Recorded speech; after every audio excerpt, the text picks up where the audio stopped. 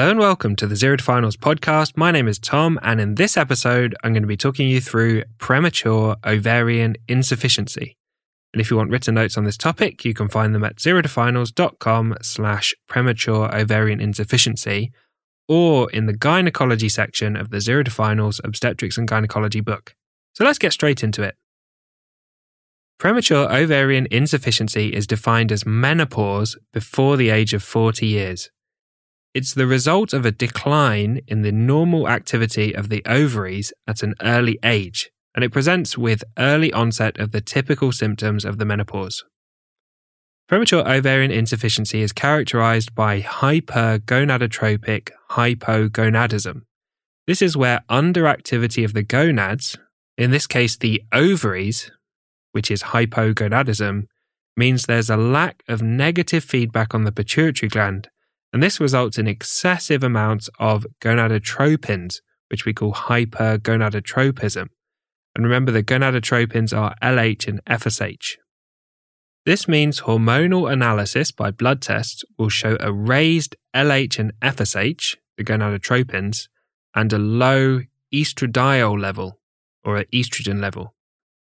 So what are the causes of premature ovarian insufficiency? It can be idiopathic, meaning that the cause is unknown, and this is the case in more than 50% of cases. It can be iatrogenic, meaning due to medical interventions such as chemotherapy, radiotherapy, or surgery, for example, oophorectomy, where the ovaries are removed. It can be autoimmune, possibly associated with celiac disease, adrenal insufficiency, type 1 diabetes, or thyroid disease.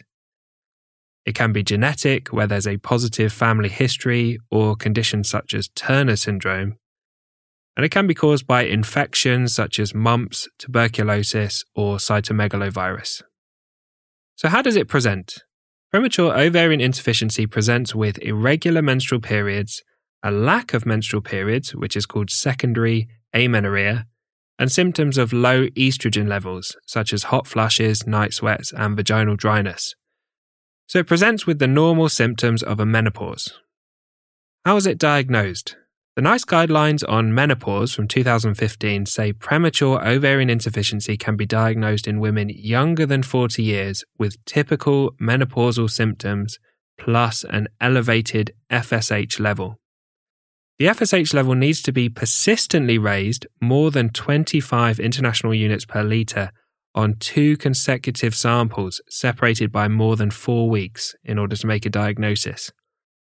The results are difficult to interpret in women taking hormonal contraception because this will affect the gonadotropins or the FSH level. Let's talk about the associations. Women with premature ovarian failure are at a higher risk of multiple conditions relating to the lack of estrogen, and this includes cardiovascular disease, stroke, osteoporosis, cognitive impairment, dementia, and Parkinsonism. So how is it managed?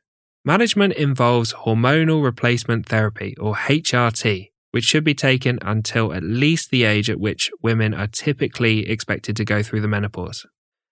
HRT reduces the cardiovascular, osteoporosis, cognitive, and psychological risks associated with premature menopause. It's worth noting there's still a small risk of pregnancy in women who have premature ovarian failure, and so they still require contraception. There are 2 options for HRT in women with premature ovarian insufficiency. They can either take traditional hormonal replacement therapy or the combined oral contraceptive pill. Traditional hormonal replacement therapy is associated with a lower blood pressure compared to the combined pill, but the combined pill may be more socially acceptable because there's less stigma for younger women taking the pill compared with HRT. And the combined pill also acts as contraception. Remember that HRT is not contraception. Hormone replacement therapy before the age of 50 is not considered to increase the risk of breast cancer compared with the general population, as women would ordinarily be producing the same hormones that's in the HRT at this age.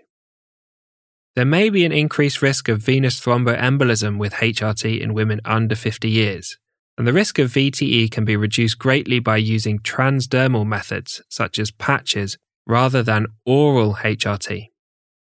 So thanks for listening to this episode on premature ovarian insufficiency. As always, a big thank you to Harry Watchman for perfectly editing the podcast, and I hope you join us for the next episode where we'll talk about hormone replacement therapy.